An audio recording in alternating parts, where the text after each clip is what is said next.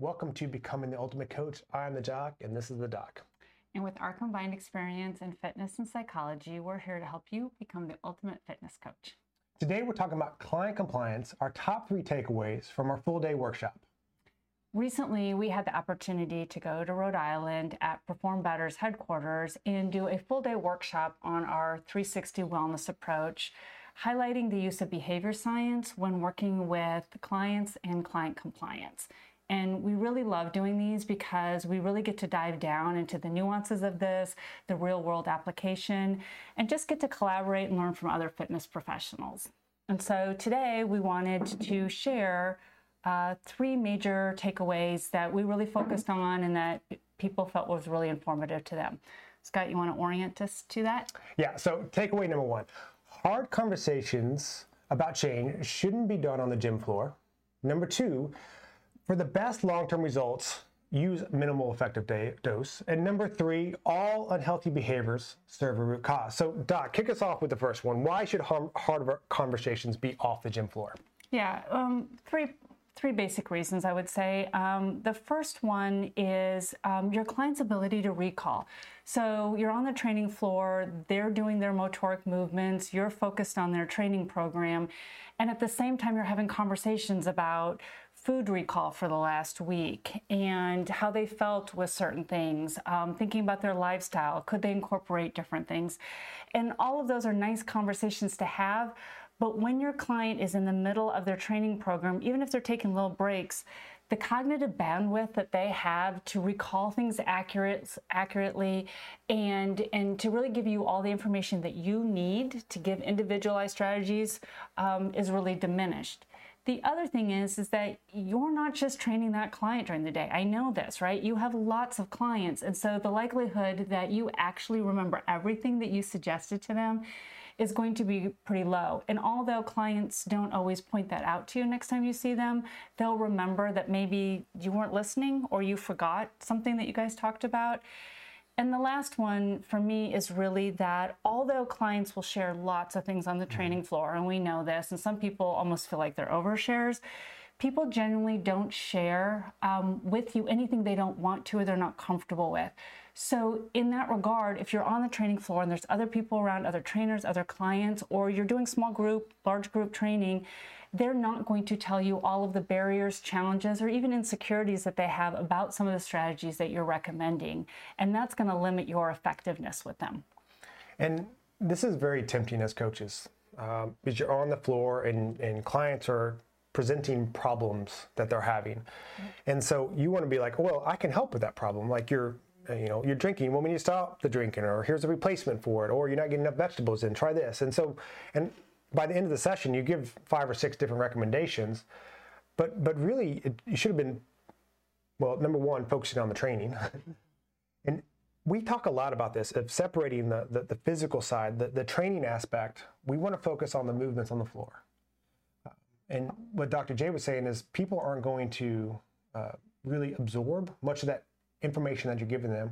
And 2, it really hasn't given us a chance as the coaches to dig deep into like what really the problem is. Because it could be these surface level things that they're saying, but it's really the underlying issues that you have to get to really resolve this for a long-term solution. And so that's why we talk a lot about separating the training that you're doing on the floor and the coaching where you're doing like this 360 wellness approach that we're talking about. So that's why we're big on having these harder conversations with holding people back from reaching their goals, of having a time and place to have these conversations so you can break it down. So there's not people around. So clients are oriented to focused on this and they're not worried about the movement they're doing, the next, rest they have, low blood sugar, low blood pressure, low, on water, all these different things. Yeah. They can focus on the training when they're doing the training floor, and they can focus on all the things they're doing outside the gym floor when you have that separate time.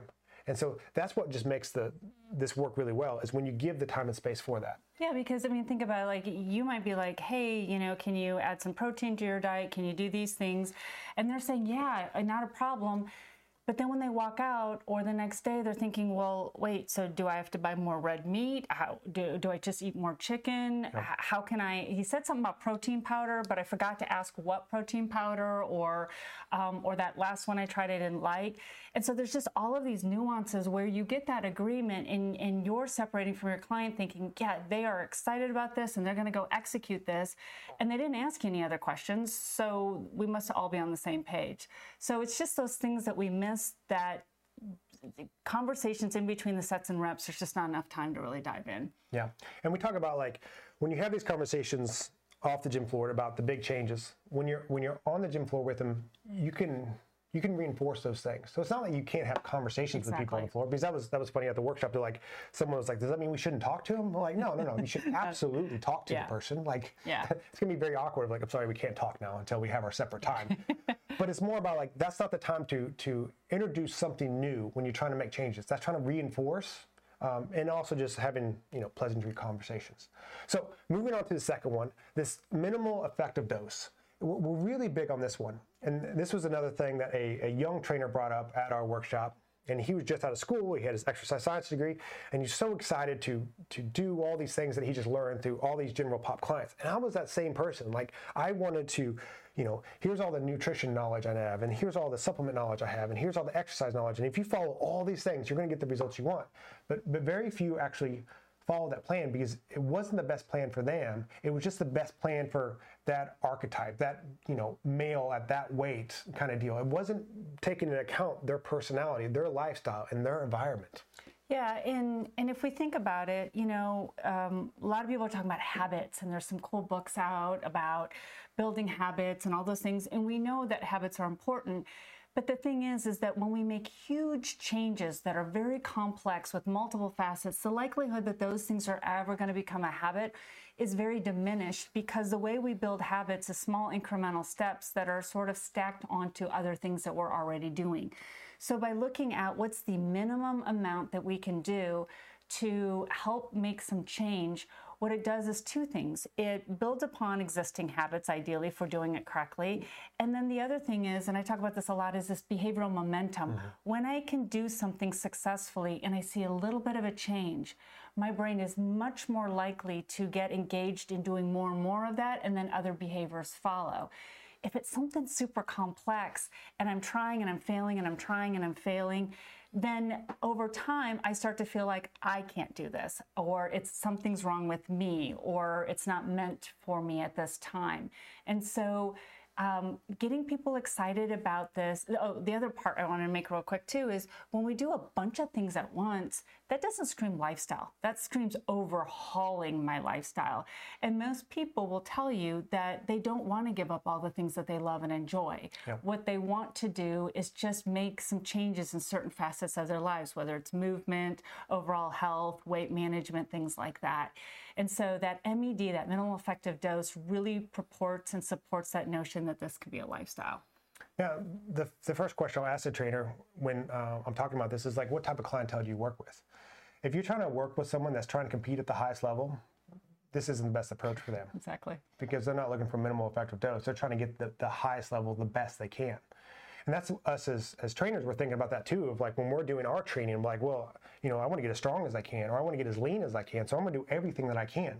And so when a client comes in, they're like, well, I want to get stronger and I want to get leaner. And you're like, well, I know how to do that. Like, because I've done it with myself. I occasionally have a client that does this. So if you go all in, you're going to get really strong. But really, they just want to get a little bit leaner and a little bit stronger. And they don't want to give up a lot of the things that they enjoy. And they don't want to push themselves really that hard. Now, again, you're going to have to figure out each individual client and figure out what degree that is to them. But just like taking someone through the first workout, it's better to go a little less than a little too much. You don't want to have someone in the first workout and put on more weight on their back for a barbell back squat than they can handle, and they hurt themselves. Same thing as you don't want to give someone too many recommendations that they can't follow through. It's really just start off with a couple simple things, and then as the weeks go by and they have compliance with that, they can add on to that. The other thing, clients start to learn that there's a place in between all in and all out. Because so many clients, when they come in, they're not really following any kind of plan. They're just eating whatever is kind of natural to them. And if we give them this like really strict plan of like, all right, here's just meats and vegetables, and we're going to work out every day, and they do that for a while and they get good results. When life becomes stressful, they're just going to revert back to the original where they started. They haven't learned anywhere in between. And by us taking this minimal effective dose, we can teach them stages in between. So people can, improve and maybe fall back just a little bit, but not so far back that's all the way at the beginning. So I think that's just important. And so keep that in mind when you're working with your clients. So takeaway number 3, all unhealthy behaviors serve a root cause. And we've talked about this in several of our past episodes. And if you really want to dive into that, like we broke them down, but Dr. J, break down, our EATS model and why this is so important for coaches and trainers to know. Yeah, and I'll back it up for a half a second in that all behaviors have a root cause. Any behavior that we persistently demonstrate, there's a reason that we do it. It's being reinforced. Any behavior that's reoccurring is being reinforced by something. And sometimes we are not sure. But in the case of clients, usually you're not trying to change the behaviors that are working towards our goals. What we're usually trying to adjust is the behaviors that aren't. And so healthy to unhealthy is on a continuum, and based on your goal, some behaviors based on that goal will land in the more unhealthy category. So bottom line is, if you're trying to change a behavior or modify it, you have to figure out why it's existing. And so what we talk about is the EATS model, and this is really strong in the behavioral science literature and research, and we know a lot about this. And basically that there's 4 root causes. 1, EATS, so E is for escape, A is for attention, T is for tangible, and S is for sensory.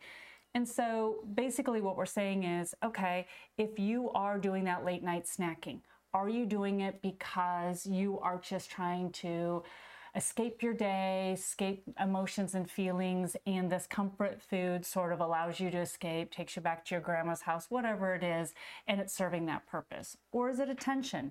When you eat the squawk and chips, when you go out to the restaurant, that Mexican restaurant, and have all of your favorite foods with your friends, it's a way that you connect with them. Or is it tangible? I deserve a treat. I deserve something special. I work hard and I want something tangible. Or is it sensory? It just tastes good. It just feels good. The mouth feels great, or it just gives me that feeling that I enjoy and I want more of it. And when we find out what that root cause is, it's much easier to find a replacement, because the reality is, if a behavior is serving a root cause, then just saying stop doing it, it's not going to work out. Yep. And you've talked about this a lot. We have to make a replacement that fits that. Yeah, and this is kind of I talk about my evolution as a trainer before Dr. J. Is like, as a young trainer, I just told people to stop doing these things that weren't in line with their goals, because that made the most sense to me. Of like, well, you said you want to lose weight, then excess drinking, eating out, late night snacking, eating your tub of peanut butter every night is not really going to help with that. So I'm like, just stop doing that. A lot of peanut butter. Now, occasionally there was the person like, I didn't realize there was that many calories in the nut butter, so they could change. But anybody that was like, this was kind of their ingrained thing, and they've been, having a couple of glasses of wine every night for the last decade, that wasn't an easy fix of being like, just stop doing that. And I slowly learned that replacements were better. But the problem was, again, before Dr. J, was I was thinking all, drinks, maybe I can find a drink replacement. So instead of, your wine, can you have kombucha, or can you have tea, or something like that? And that worked for a few people. And Dr. J explained it to me later when we started working together, of like, it worked for the people that it was sensory, because they were drinking the alcohol for a sensory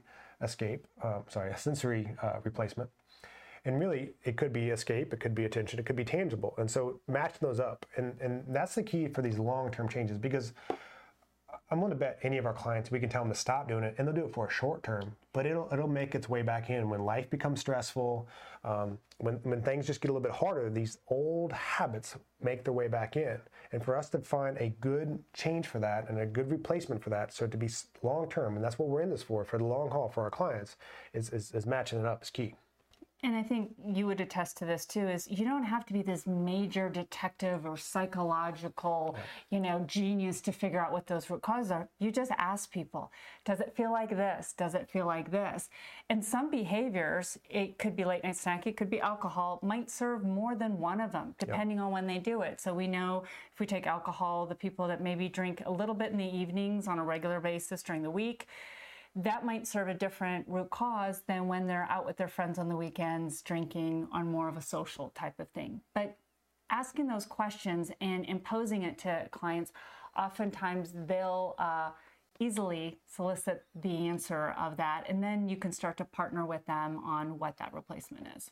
Yeah, and so as we wrap things up here, the big thing I want to leave you with is when clients aren't being compliant, think less about them and them not following the plan, and more about the plan that you gave them, and maybe it's not the best fit for them.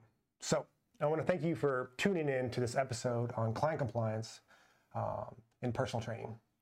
And we really hope that you found these top 3 takeaways from our one-day workshop informative and insightful. And remember, so we want effective communication in a focused time and place. We want to use minimum effective dose. And we also want to address those root cause behaviors so that we can give them proper replacements that are ultimately going to improve their compliance and their long-term results.